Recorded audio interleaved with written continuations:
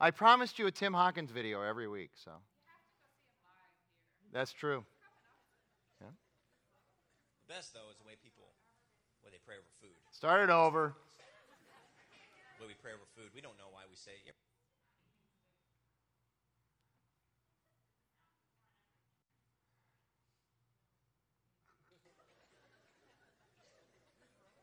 The best, though, is the way they pray over food. That's the funniest. The way we pray over food, we don't know why we say it. You ever heard this one? Lord, bless this food and the hands that prepared it. The hands that prepared it. Why not the whole body? No. Just the hands.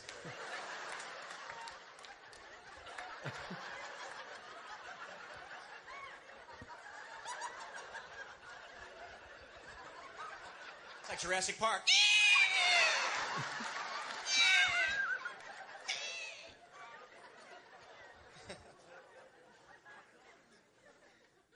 I love this one over food. Sometimes we pray over food and ask God to make up for our bad choices when we eat. That's funny. No matter what it is, Lord, bless this food to the nourishment of our bodies. Lord, bless this bag of Cheetos. And this jumbo Dr. Pepper, Lord. Somehow make this nourish us in some way. I don't know how you're going to do it, Father, but we just trust in you now. Father, change the molecular structure of this food. This complete trash we're about to shove in our gullet. Change the Cheeto into a carrot stick on the way down. Spirit of low carb, rain down on me now. I pray a hedge of protection around my pancreas, Lord. Right now. Intervene. That one has a special place in my heart because it's about Cheetos. So, what? No, I did not. But Stephanie did get me a Firehouse sub, and it was turkey, so it was kind of healthy. All right, and I had a diet Mountain Dew with it.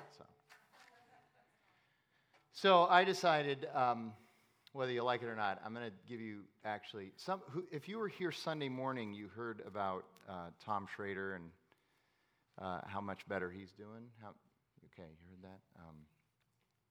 So he was at our monthly pastors meeting today. You can tell I used to be in retail. I called it the monthly managers meeting. Anyway. He was at our monthly pastors meeting today, and he was there all day. He even stayed for the lead team meeting, and didn't he look good? He spoke at the meeting for about 10 minutes. He looked like the old Tom, didn't he? Yeah. So that was great. So when Tom got really sick, I mean, he's been sick for, some people would say 40 years, but physically ill. He's been sick for 6 or 7 years. He's had quadruple bypass. He's had prostate cancer surgery. He has lupus. How many of you know he has lupus as well? And so when he got sick in February and March this last February and March, and couldn't do anything, and was homebound. And he talked about that today, spending 6 months at home, just being at home. And he asked me if I would finish his priority living studies during the week for him. So I started teaching those. That's the first time I taught postcards. And so, yeah, this is a rerun, but it's better now because I've thought more about it. But at any rate, the noon study, at the noon study, there's a guy there that attends the noon study that I've seen around for maybe 20 years. I didn't know his name, but I'd always say hello to him. He'd always say hello to me and that. And so as I started teaching on a regular basis at the noon study, he would come up and talk to me and ask me questions. His name is Bill Lawrence. He's 90 years old. He still drives. And every week he drives down to the Alhambra prison complex and he teaches prisoners the Bible every week. He's 90 years old and he's doing this. And so one day we're talking and he says, hey, and this has to do with Tom. He loves Tom. He says, hey, would you be interested in coming over to my place and let's just hang out together for an hour and I want to ask you some questions. And I said, yeah, I'd love to do that. Where do you live? And he said, well, I live at the Terraces. Do you know where that is? Well, it's 1.25 miles north of where Jackie and I live. It's, easy. I could walk there. And so, yeah, I said, I'd love to come over. So went over, and we go into the little Terraces Cafe. It's an assisted living place. Do you know the Terraces? You must know the Terraces. His wife is now in severe Alzheimer's, and so he's her primary caregiver. And occasionally he has somebody come in so he could do things like meet with me and go to the Alhambra prison complex and everything. So we go in there, and literally he pulls out a notebook, and he's got a list of questions that he wants to ask me. And it's all this theological stuff, and he's a student of the Bible and all that. And he's just as sharp can be. And he's funny, and he's got a sense of humor, all this stuff. So we're talking. So finally I said, so what did you do? I mean, you're obviously retired. What did you do? And he said, well, I was a OBGYN. Oh, I said, okay.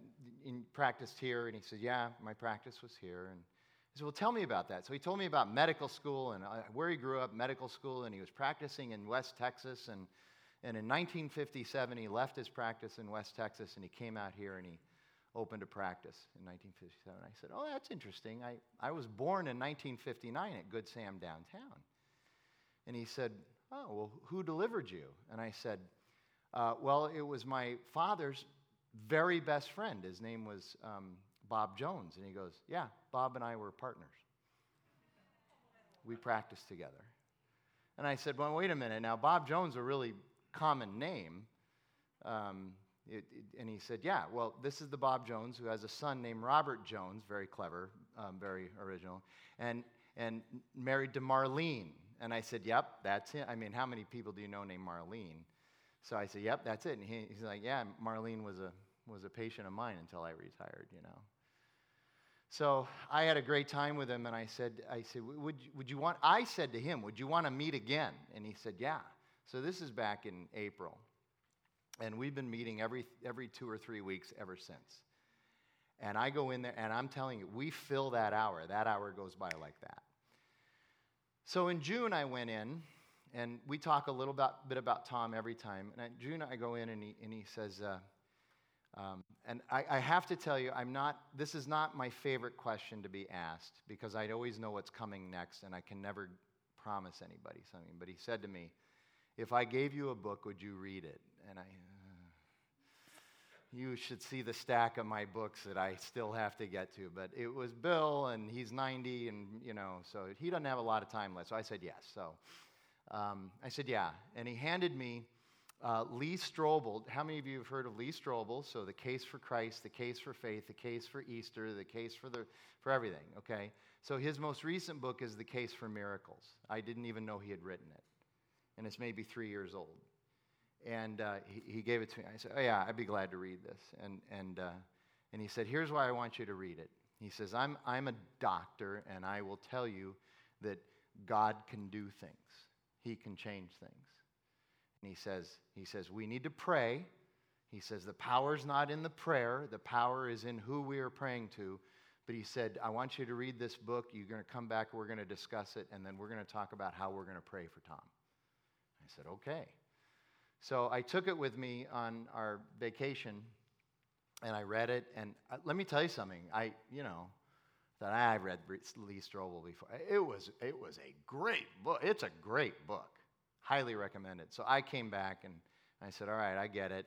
And he said, how are we going to pray for Tom? And he says, we got to make sure we're praying for Tom. And so I called Tyler Johnson, our lead pastor, and I said, at the next lead pastor meeting, which we do once a month on the third Wednesday, we meet for 4 hours. I said, I want to spend an hour in prayer for Tom. And he said, okay, let's do it. So we all prayed an hour for Tom.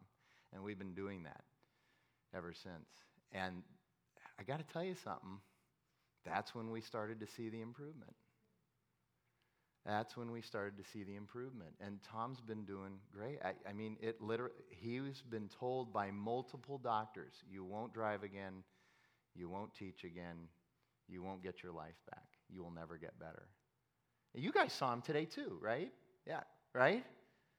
Now, I mean, he's never going to do the high jump or hurdles or anything like that, but, right? He did great today. So that's just, I just wanted to share that with you. So continue to pray for Tom. And while you're at it, pray for me, okay?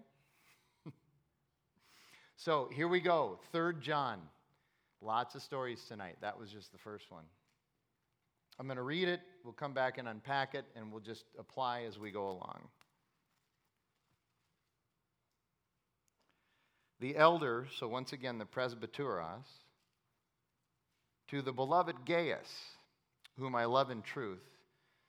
Beloved, I pray that all may go well with you, and that you may be in good health as it goes well with your soul. For I rejoiced greatly when the brothers came and testified to your truth, as indeed you are walking in the truth. I have no greater joy than to hear that my children are walking in the truth. Beloved, it is a faithful thing you do in all your efforts for these brothers, strangers as they are, who testified to your love before the church. You will do well to send them on their journey in a manner worthy of God, for they have gone out for the sake of the name, accepting nothing from the Gentiles. Therefore, we ought to support people like these, that we may be fellow workers for the truth. I have written something to the church, but Diotrephes, who likes to put himself first, does not acknowledge our authority. That's weird. I have written something to the church, but Diotrephes, who likes to put himself first, does not acknowledge our authority. So if I come, I will bring up what he is doing, talking wicked nonsense against us. And not content with that, he refuses to welcome the brothers and also stops those who want to and puts them out of the church. Beloved, do not imitate evil, but imitate good. Whoever does good is from God. Whoever does evil has not seen God. Demetrius has received a good testimony from everyone and from the truth itself. We also add our testimony, and you know that our testimony is true.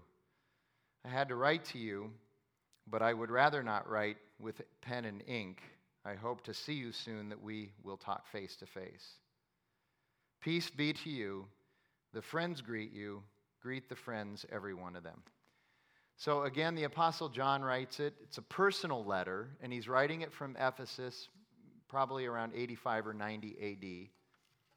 And it's written to this guy named Gaius, and he's commending him for his hospitality to ministers, specifically to missionaries, to emissaries, and to encourage Gaius to keep doing so in the future, that the emissaries, the missionaries' ministries might go well.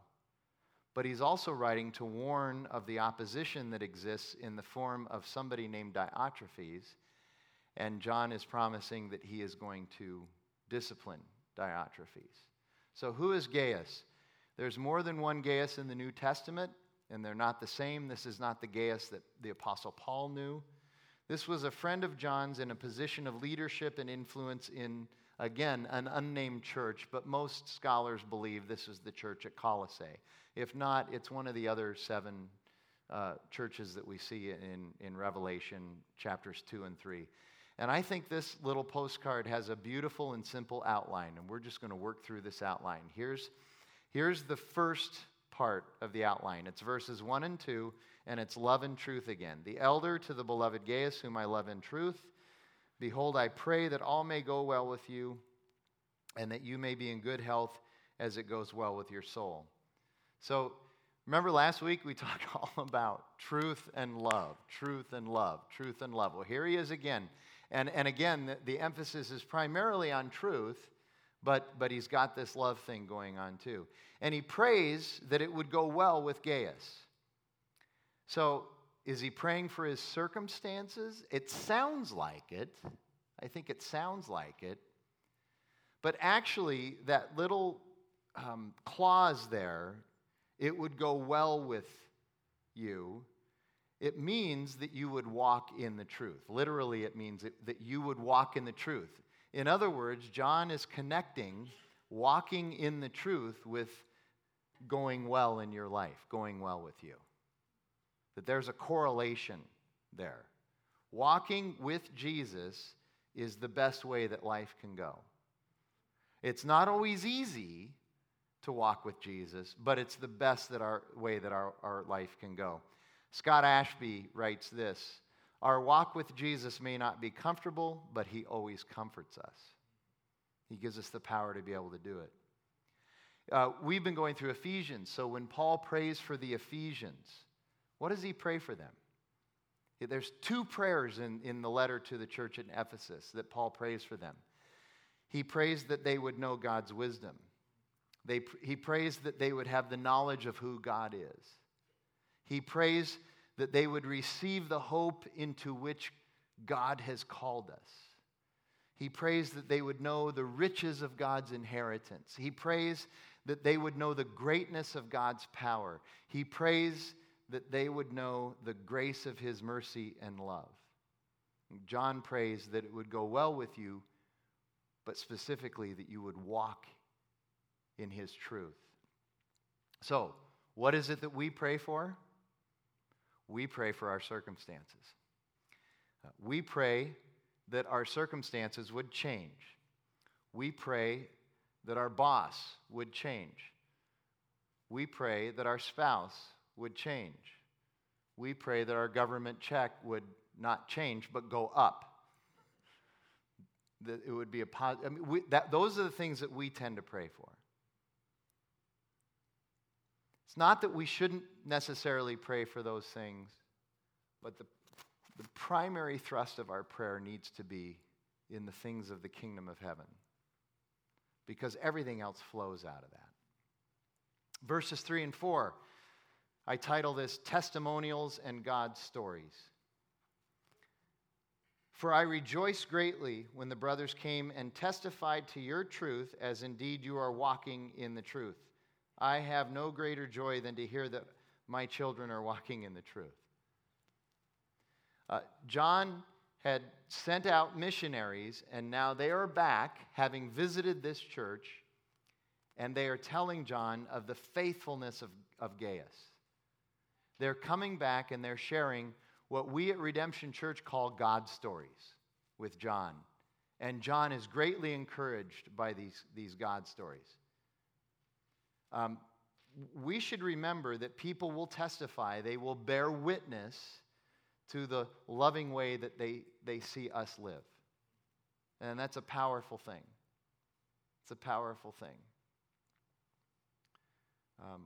God's stories are extolling the faithfulness of God, of watching how God is demonstrating it's not just theory, it's now we're experiencing God's faithfulness in our lives.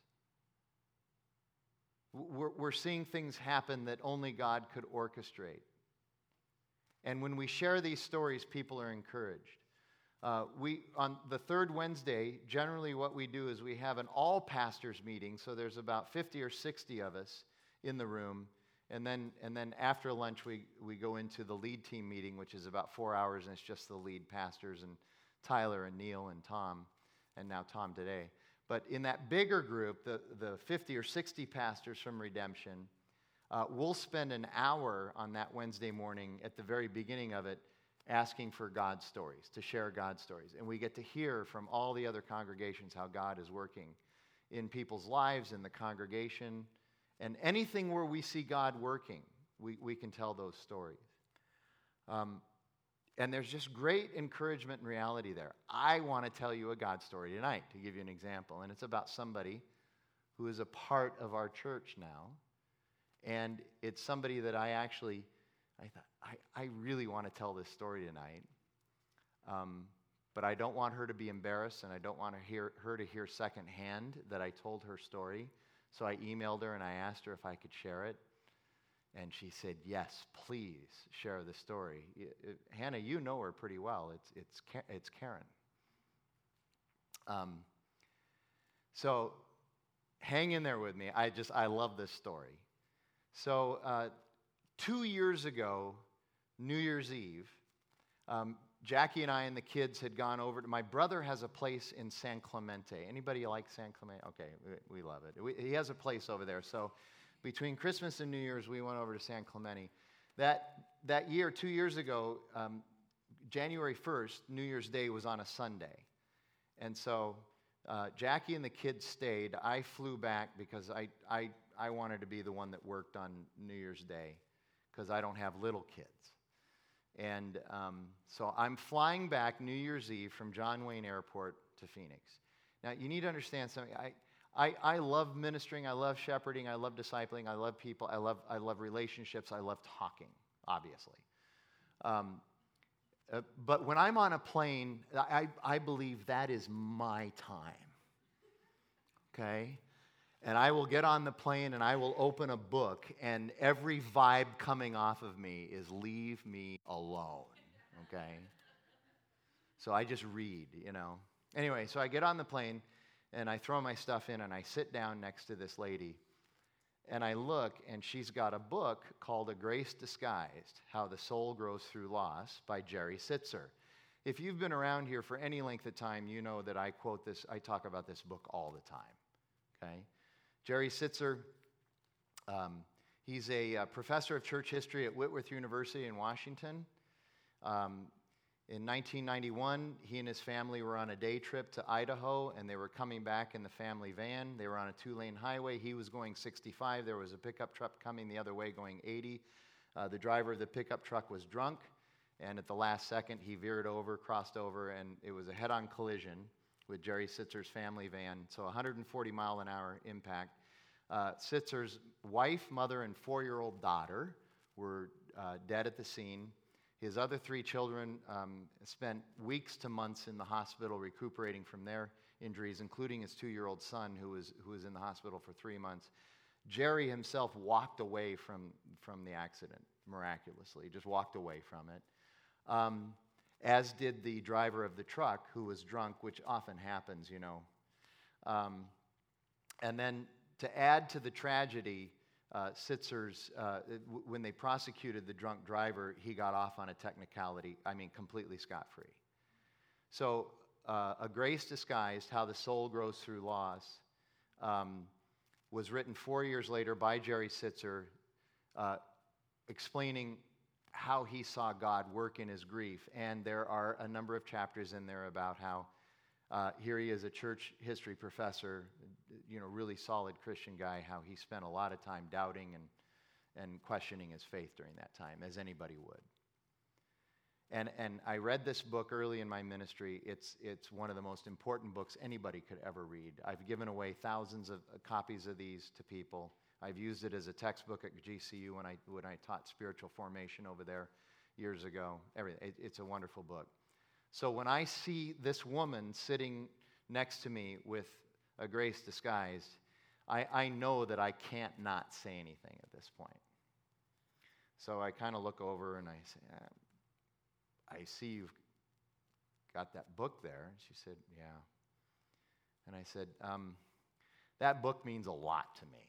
I even know the author. I've spoken to him. And I'm just curious, why are you reading that book?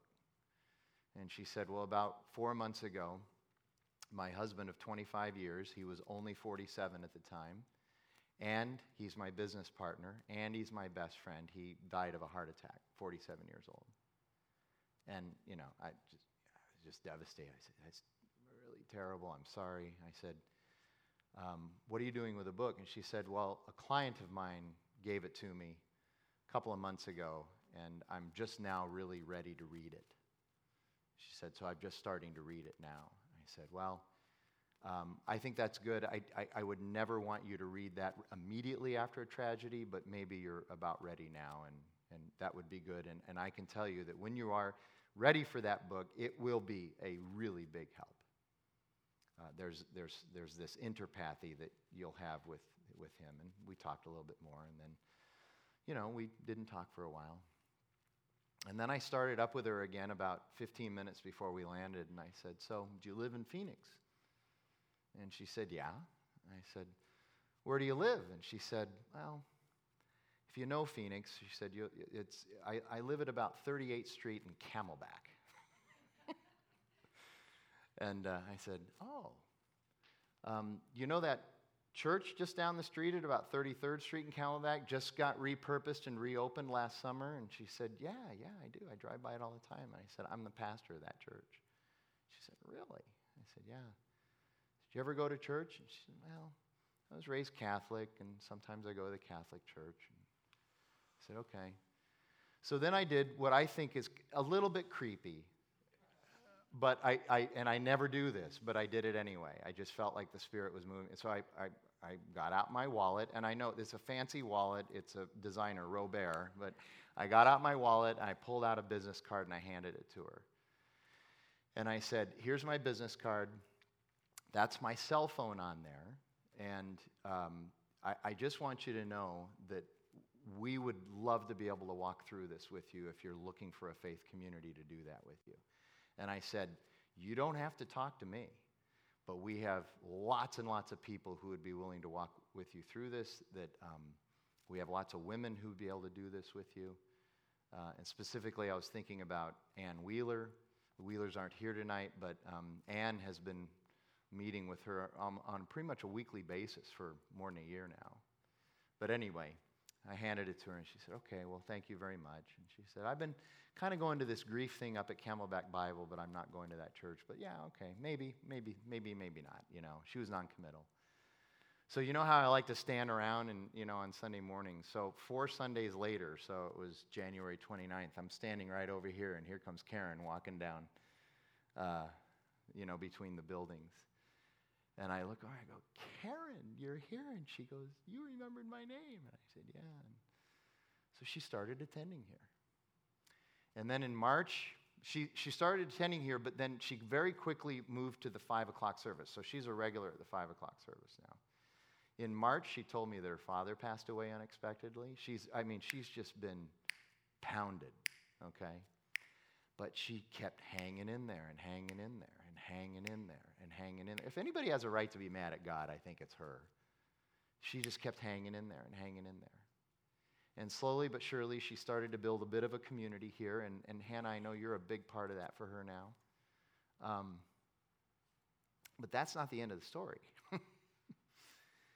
Last September, by the way, in a moment of tremendous self-indulgence, Tuesday is Jackie and my 31st anniversary. Last September at about this time, Jackie and I were over in Dana Point celebrating our 30th anniversary, and Karen emails me, and she said, you're not going to believe this. She said, this is totally God working all of this out. She said, the client who handed me Jerry Sitzer's book, A Grace Disguised, I haven't seen her since she gave me that book last fall. I ran into her today. And I said, hey, what prompted you to give me that book? And her client said, well, about 5 years ago, I was in seminary at Fuller Seminary, and I had a communication professor who said, and Karen goes, I know who your communication professor was. It was Frank Switzer. And she goes, how did you know? Her name is Laura Mitchell. So I've known Laura for a number of years. In fact, Jackie and I just saw Laura at Tom Parker's retirement party last spring. Can you believe that? Is that amazing how things have come full circle? And now, check this out. I never thought we'd get to this point, but Karen, who is as sweet and as nice as can be, but really introverted and quiet, she's now part of the greeting team at the 5 o'clock. Isn't that amazing? I love that story. So only God could orchestrate that. I don't talk to people on planes. She's not looking for a church, you know? And the fact that I taught on this book at Fuller Seminary years earlier to a student, that started this whole thing. Isn't that just amazing? Yeah. So, all right, verses 5 through 8. Support outward focused ministries. Beloved, it is a faithful thing you do in all your efforts for these brothers, strangers as they are, who testified to your love before the church. You will do well to send them on their journey in a manner worthy of God. For they have gone out for the sake of the name, accepting nothing from the Gentiles. Therefore, we ought to support people like these, that we may be fellow workers for the truth. Accepting nothing from the Gentiles, here's what that means. They're not accepting anything from the people that they're bringing the gospel to.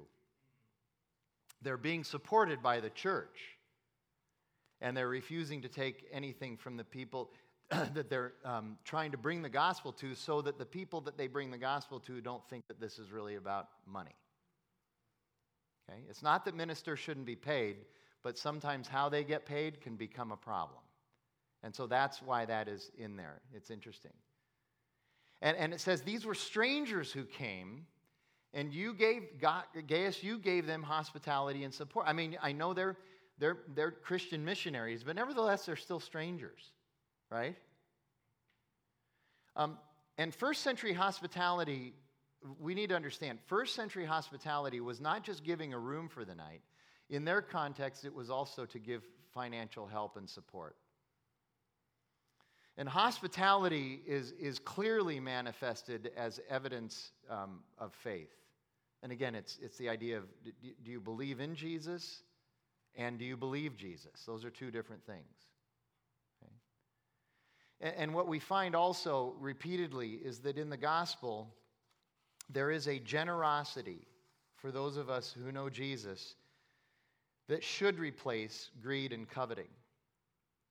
If you read the creation story and what we might call the creation mandate in Genesis 1 and 2, in other words, God has created us and has blessed us, and we become creators using the things that God created so that we might be a blessing to others. That's the creation mandate. That's all over Genesis 1 and 2. That idea of generosity and blessing becomes marred in Genesis 3 by sin, the corruption of sin, and that ethic of generosity in Genesis 1 and 2 becomes replaced by an ethic of greed and coveting and hoarding. It's one of the three, quote, representative curses that God pronounces after Adam and Eve eat the fruit. It's the third one that he pronounces to the man when he says, you know, work's going to be hard now. It's toilsome. You're going to eat the dirt. And so now, when we get paid, you know, we think, I worked hard for that. I toiled for that. I deserve that. That's mine. And it becomes harder to be a blessing to others, to give away, because we feel this hard work attachment and deserving sort of ethos to that money, and so it's hard to separate us from that. And so sin replaces this ethos of generosity with an ethos of greed and hoarding and coveting. The gospel reverses that curse and leads us back into this ethos of generosity. Just like in Ephesians 5, 21 through 33, the gospel should lead us back toward a marriage that looks like Genesis 2, 24 and 25. The gospel also should lead us back to a generosity that looks like the original creation mandate, that whatever we do is going to be done to be a blessing to others, to add value to others. That's how Christians are to live in every aspect of their life. That's where we get all of life is all for Jesus in the midst of that. In verse 8, it says, therefore we ought to support people like these, that we might be fellow workers with them. Should you tithe? Yes. I'm sorry, I'm the only one that answered that, but yes. But I would highly encourage you that in addition to that, you would pick an outward focused ministry. Support a missionary. Support somebody who's doing Youth for Christ. Get involved with Hustle Phoenix. Help in some way, redemption, foster care, and adoption. Do something with alongside prison ministries or prison fellowship. It doesn't even have to be I'm not even advocating, this is not proprietary. I'm not even advocating something that has to do with Redemption Church. Find something that's outward focused and work in it, support it, do something with it. Refugees. In other words, things having absolutely no worldly or seeming to have absolutely no worldly return on investment, no ROI, no discernible ROI. That if you took this investment in some ministry, whether it was in your time or your treasure or your talent, if you took that investment to your board of directors and they said, what's the anticipated return on investment, you would not be able to give them a number. But you'd be asking them to do it anyway. Years ago, I went back to school. I had a change of worldview. I became a Christian. By the way, next week, I'm going to talk a lot about how that happened. I'm going to tell that story. I'm going to tell a bunch of stories next week, too. I became a Christian. My worldview changed. I went back to school, did all my schooling for 10 years. And as I emerged from that, I had to get a job in a church as part of my schooling, and I did that at Paradise Valley Community Church. I did an internship there for 9 months. They asked me to stay on part-time after that, and I did, but I was not going to be a church pastor. I did not believe that that was my calling, and I was firm in that. I had a desire to teach at the college level. That's what I wanted to do. That's part of the reason why I wanted to get a PhD in Old Testament theology. I didn't get it. I ended up going to ASU and getting my Master of Arts in Communication Theory, another long backstory. But nevertheless, I felt like I was going to be a college teacher. And then through my experience at Paradise Valley Community Church, I began to feel the call into pastoral ministry, and I resisted it with everything I had. And I fought with God over it. And again, several times when I got close and then I backed away. And then finally there was a set of circumstances at that church where it just seemed undeniable that this is what God was calling me to do. I was going to become the lead pastor at Paradise Valley Community Church. But before I did it, I went to God and I made a deal with God. Have you ever made a deal with God? These work out really well all the time. Okay. I made a deal with God. I said, look, all right, I'm done fighting with you on this. I'm going to say yes. I'm going to become their lead pastor. But here's what you need to do for me. I do not ever want to do prison ministry. That sounds like a lot of work. It sounds like it sounds a little bit scary to me. And it just sounds like there's absolutely no possible return on investment in that. I said, deal? Deal. I thought. So I'm 2 months into being the lead pastor at PVCC. And between services, we had 2 morning services. And between the services, on my 8th or 9th Sunday as the lead pastor, this lady walks right up to me. And she says, Pastor Frank, my name is Leslie Baranzini.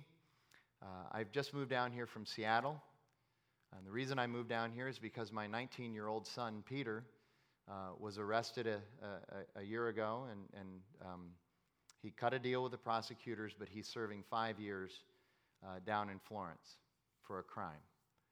And I moved down here to be close to him. His father, my husband, is wrapping up his career up there, and he's going to be moving down here in about 6 months. We're going to make this our home. We're going to be here for Peter. And I've decided this is the church that we're going to be in. And so I would like you to start writing my son Peter in prison. And not only that, but I'd like you to apply to the Arizona Department of Corrections under the clergy process and become his clergy and start to go down to the Meadows unit in the Iman complex in Florence and visit him. And I distinctly remember, she's about 6 inches shorter than me, and I distinctly remember looking at her, and I'm smiling and nodding my head. like this. And on the inside, I am literally saying, get this woman away from me. What is going on here? And I said, okay, give me the information that I need. And she walked away, and I said, what are you doing, So she sent me the information, sent me the links and everything. So about a week later, I sat down and I wrote Peter, and I said, hey, you don't know who I am, but blah, blah, blah, blah, blah. Do you want a pen pal, Peter wrote right back, and we started writing, and oh, okay, that's pretty cool. It took me about 6 months to get my clergy credentials through the Arizona Department of Corrections, and I started visiting him. About a year into it, Peter told me about two guys that he had gotten to know, named Joe Camara and Charlie Robeson, and that they were amazing artists, and that maybe they could do some artwork for some of the series we were doing. So I started writing them. And it was really funny because Charlie got my letter, and he said, I'm not writing this guy back. What kind of goof is this guy? I'm not going to write him back. But he said something just kept tugging at him, and finally he wrote me back and said, yeah, I'll do a painting for you, whatever, So that was 19 years ago, I think. 19 years ago. And I've become very good friends with Charlie and Joe, and now there's a bunch of them now. Isn't it funny how God works that stuff out? But that's this idea of how we're called to outward focused ministries that have no return on investment, quote, return on investment, because that's a part of the calling in the gospel. And by the way, here's the couple of amazing things about this prison ministry that I've been doing, and that many of you are involved in as well.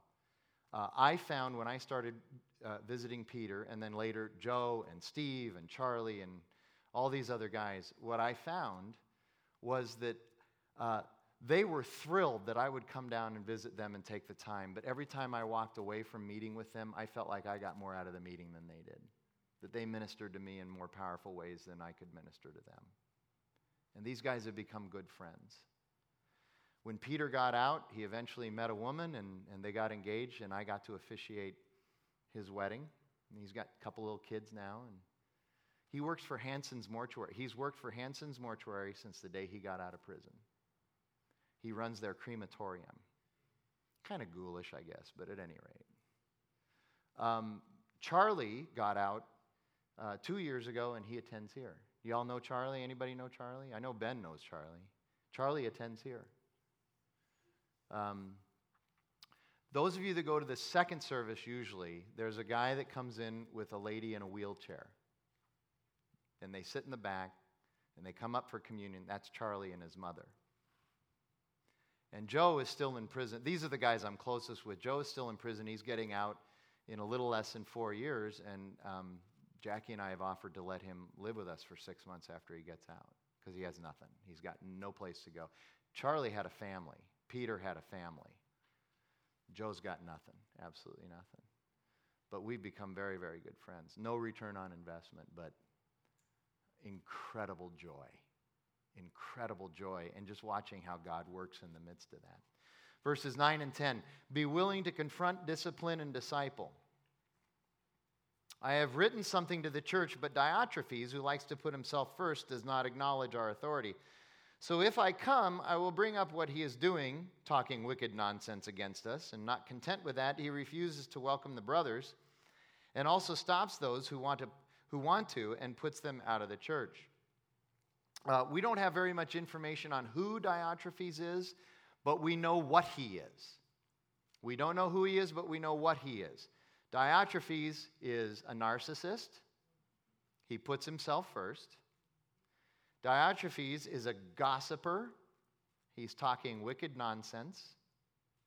Diotrephes is filled with pride. He's too good for others. He will not receive the brothers. And Diotrephes refuses to submit to others, but he insists that others submit to him. He does not acknowledge our authority, And he stops others from hospitality and then puts them out of the church. In other words, I'm not submitting to your authority, but you need to submit to my authority. Okay? Some of you have heard me talk about this like almost incessantly. The Henry Cloud illustration of how there's three groups of people in the world. 5% of the people are what we might call wise people. They are people that understand that they are supposed to submit their will to God's and to adapt to God's plan and agenda and life and teaching. 94% of the people are what we call fools. They're the ones, like Diotrephes, who believe that everybody else needs to submit to their will. And they're trying to live their life this way. It's a foolish way to live because you're trying to control things that you can't control, and it never works out. So they're the fools. And then, of course, there's that 1% left over, which Cloud says, those are the people that you need lawyers, police, and guns for. They're the fools that are so bad that you need to protect yourself against them, you know. Well, this is Diotrephes. He is a huge, huge problem. But this is also a call for discipleship. This is a call for intentional, gospel-centered relationships in community, that we need to make the effort in the midst of that. That when we get up and talk every single Sunday morning, whoever is hosting the service, and says there's 3 ways we'd like you to get involved at Redemption Church. One of them you're doing. Congratulations. Sunday service. The second one, intentional gospel-centered relationships. Are you in an RC? Are you coming to Bible studies? Are you having coffee with people? Are you developing relationships and discipling relationships? Are you being discipled, and are you discipling others? You need to understand, a lot of people say, I don't have any, I can't, how could I ever disciple anybody? Okay, you need to understand that even if you're just average, there's millions of people who need your help. So you can be discipled and you can be discipling. Just depends on where everybody's walk is. These intentional, gospel-centered relationships. And then, of course, the third area, we want you to be able to serve as well. This is a call for discipleship as well as discipline. But Diotrephes is a real problem. Narcissist, gossiper, arrogant. Okay? Are there pastors with this problem? It's not a trick question. Not a trick question. The funny thing is if you think about what Diotrephes is doing, he was probably a pastor or an elder at that church. If he had the authority to put people out of the church, so this is probably a pastor or an elder who's doing this, right? Are pastors capable of this kind of behavior? Sure they are. Pastors who put themselves first, really? It's kind of nervy. Tom used to say this all the time. The single greatest impediment to the ministry of the local church is the pastor's ego. It's a bigger impediment than good coffee, decent music. It is. Easy ingress and egress from the parking lot. It's a much bigger obstacle. I've never talked about this before, but I just thought of this this last week as I was thinking more about this passage. One of the greatest lessons in humility I've ever experienced was when I was at PVCC, and Tom texted me, Tom Schrader, and he said, hey, can you come out to the Commons in Gilbert and let's grab some coffee together? And Tom used to text me that text all the time. There was something about this one, though, that I knew was different. And so I texted him back and I said, ooh, mysterious. That's all I put. And he confirmed that there was something more than just having coffee going on. He texted me back. He said, I'll tell you when you get here. So I go out there and I sit down, and he said, all right, here's what's going on. Justin Anderson has decided he's leaving Redemption. He's going to go to San Francisco and plant a church. We know what we're going to do in Tempe, Ricardo Stewart, but we're thinking that maybe you're the guy for Arcadia. And he says, now, I'm not offering you the job at Arcadia. I just am wondering if you're willing to have a conversation about it. That's all I need to know. And I said, well, I got to pray about it and talk to Jackie, but internally I'm thinking, oh my gosh, I never thought I'd ever get to work with Tom. That's an amazing thing. So I go home, and Jackie comes home, and she knew that there was this mysterious meeting getting ready to happen with. She comes up, she said, what happened with Tom? And I said, he wants to know if I'd be interested in having a conversation about becoming the lead pastor of Redemption Arcadia. And Jackie said, you told him yes, didn't you? And I said, well, I guess we've prayed about it. So I texted him and I said, yeah, let's talk. And he said, okay, I'm too close to the situation. I can't be the one to vet you and interview you. I'm turning you over to Tyler. Now, I knew Tyler. I'd sat in some things that he'd taught before, and we were acquaintances, but we weren't close like Tom and I. So I got to turn you over to Tyler. Tyler's the lead pastor over all of Redemption. He's the one that's going to do it. And let me tell you something. I have never been through an interview or a vetting process like that before in my life. 3 months. It was a part-time job. 3 months we met together, 2 to 3 times a week for hours.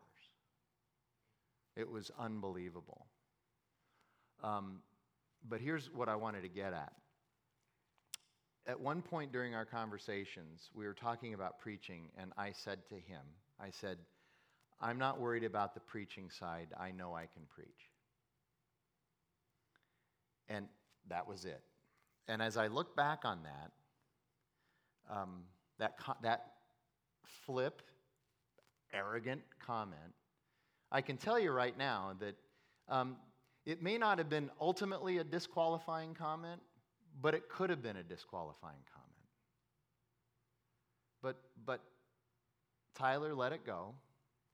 And then a number of months later, after we, he said, okay, we're going to do this, and offer was made, and Neil Pitchell was there, which meant it was official and all that. Tom, Neil, and Tyler came and met with me and signed on the dotted line and all that stuff. And I went to my first Redemption Church preaching collective with all the other lead pastors. And I sat in there for an hour and realized I don't know how to preach. And I left that first preaching collective, and I text Tom, and I said, I didn't realize this until right now, but I've been playing AA ball. I haven't even been playing AAA ball. I said, now I feel like I'm in the show. You have some pastors who are incredibly gifted at exegesis and at communication. But the reason I tell you that story is because I was a little cocky about that. And I had no place to be cocky about. Even though I thought I did, I had no place to be cocky about that. So pastors are really susceptible to this as well. And that's why pastors need to have an elder board. Right, Jim? Pastors should be faithful, humble, sacrificial, and they should be strong. And really, and all of us struggle with this. I do too. But really, we need to know exactly what biblical gentleness is. Biblical gentleness is strength under control. We do need to be strong, but we need to practice that fruit of the Spirit, the self-control.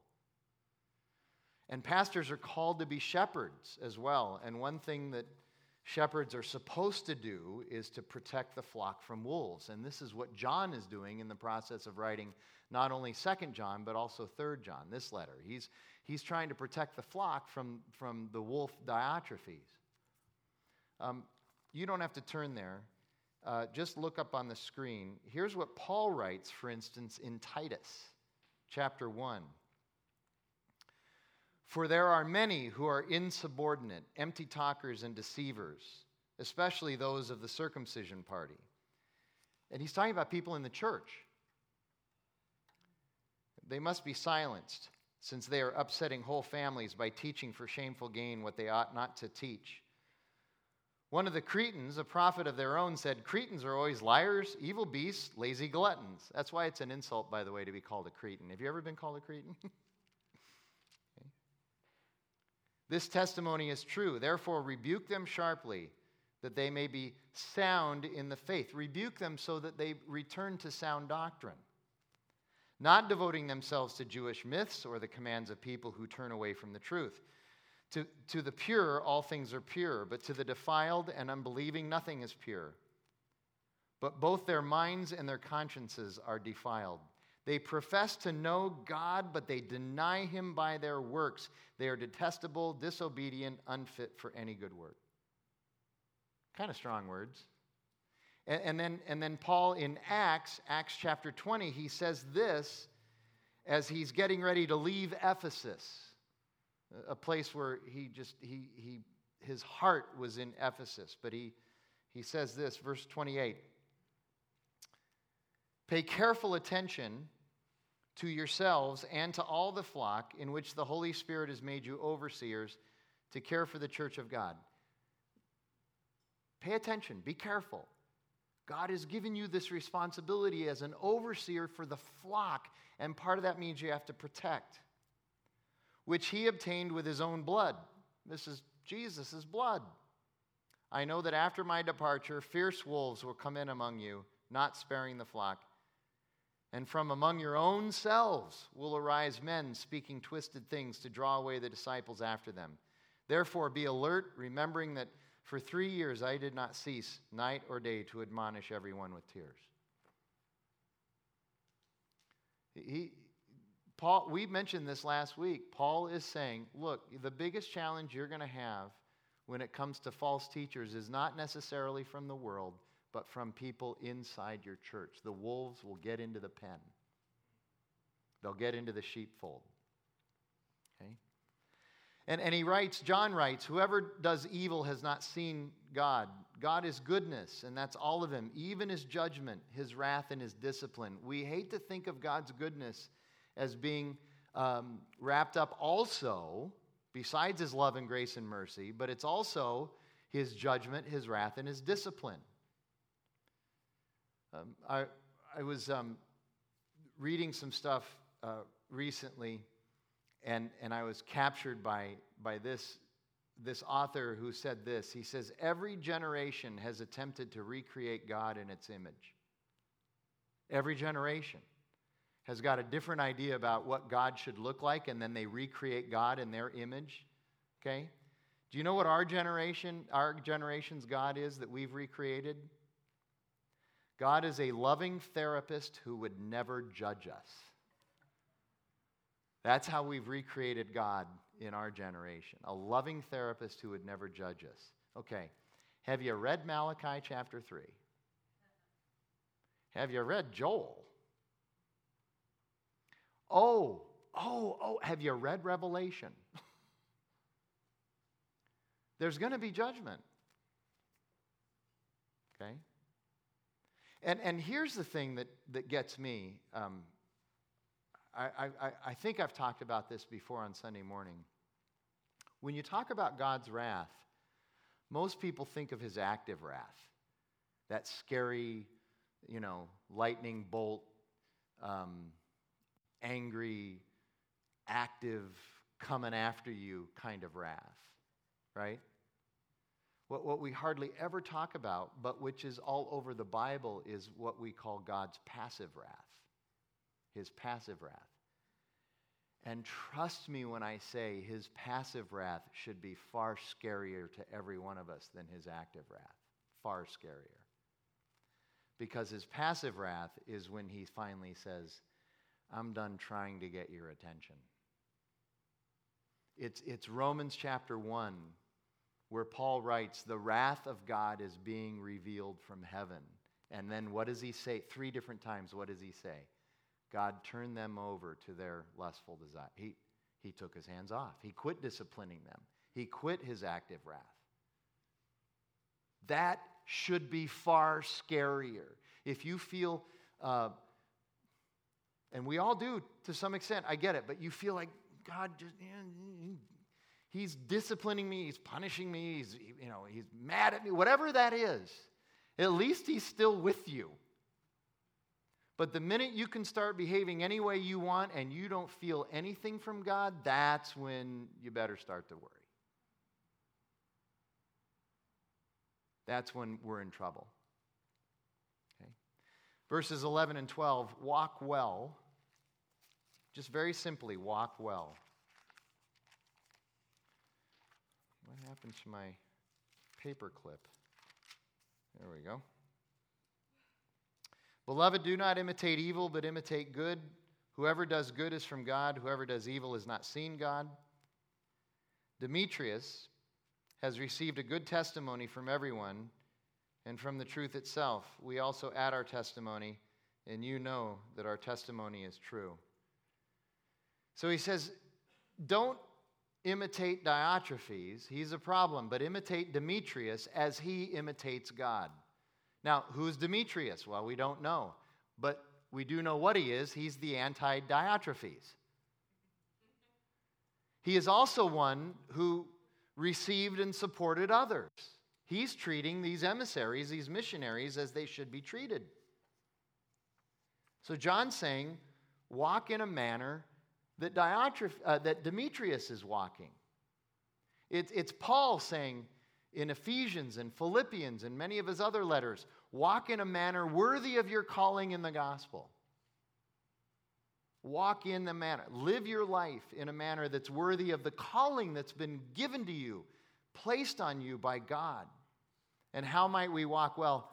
We did this a couple of months ago, but it's Ephesians 5:1. I think, it was Josh Prather who taught this one. That's right. Ephesians 5:1. Therefore be imitators of God as beloved children, and walk in love as Christ loved us and gave himself up for us. Be imitators of God as beloved children. So,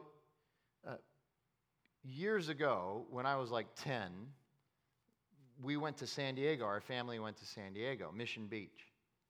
Nobody from Arizona ever goes to San Diego, right? So anyway, Mission Beach, and my dad's walking on the beach, and I'm walking behind him, and we're walking in that area where the water comes up, but it's not there all the time. So the sand is not dry, but it's not in the water. It's wet. So he's walking along, and he's making footprints in the sand, and I'm walking behind him trying to put my foot in it. Do you understand? That's exactly the image that Paul is trying to give us there when he says, be imitators of God as his children and walk in love. That's the image, but not with your earthly father, with your heavenly Father. That's the image that Paul is giving us there. And John's saying the same thing. He's saying, imitate Demetrius as he imitates God. Paul says the same thing too. He says, imitate me as I imitate God. And then finally, verses 13 through 15, the value of what I call flesh on flesh.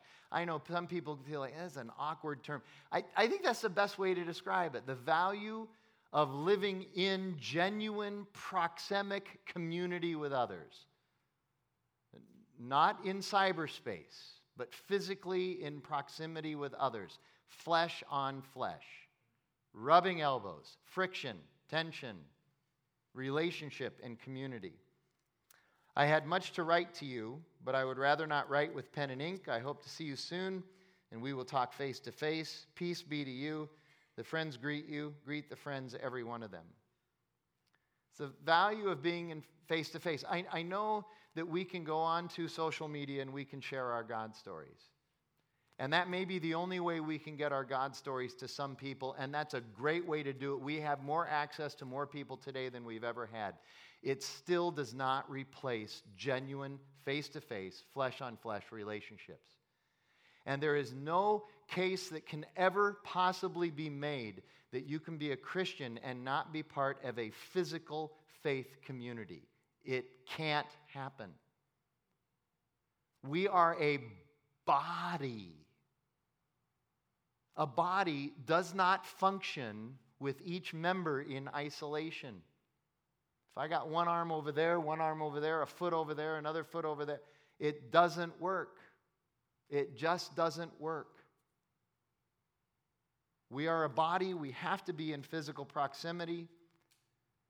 It's the only way that we can genuinely look somebody. By the way, there is no intimacy through screens, even if you're FaceTiming somebody. There's something the researchers are coming out now with all this stuff. The researchers are saying, look, you can't have the same physiological intimacy of looking somebody in their eyes through a screen. You have to be face to face, and that's the greatest form of intimacy, is looking in their eyes. That can only happen when you're in physical community. So encouragement is more real in person. Faith is more real in person. Strengthening and equipping is more real in person. I'm glad we have the tools of the internet. I don't want to go back. I don't want to go back to the 50s. Trust me, that's not my shtick. I'm telling you, if we just depend on that stuff, though, we're going to be in big, big trouble. There is tremendous value in genuine community and relationship. And I'll just wrap up by saying, if you don't believe that, think about how much time Jesus spent with his community and his disciples and how important that was to him. He wanted to be with them. And it frustrated him sometimes to be with them, right? Don't you get frustrated sometimes coming to church? There's those people there. But there's also great joy coming to church because there's those people there. And Jesus knew that. He was God, he was perfect, he was holy, but he hung in with the disciples. Can't imagine how many times he was really kind of thinking, after the resurrection, you're going to get this, don't worry. Let's pray together. Lord God, we thank you for your grace and truth. We thank you for your sovereignty and your love, and we just pray that we'd take these words of John that we've looked at these last 2 weeks, and by the power of your Holy Spirit, you would apply them to our lives. When the Holy Spirit illuminates your word, your wisdom, and takes that and applies it to your people's hearts and minds, things happen. Faith is lived out. Faith is manifested. We become people who live like Demetrius and not Diotrephes. Let us all walk in that imitation. We ask that in Jesus' name. Amen.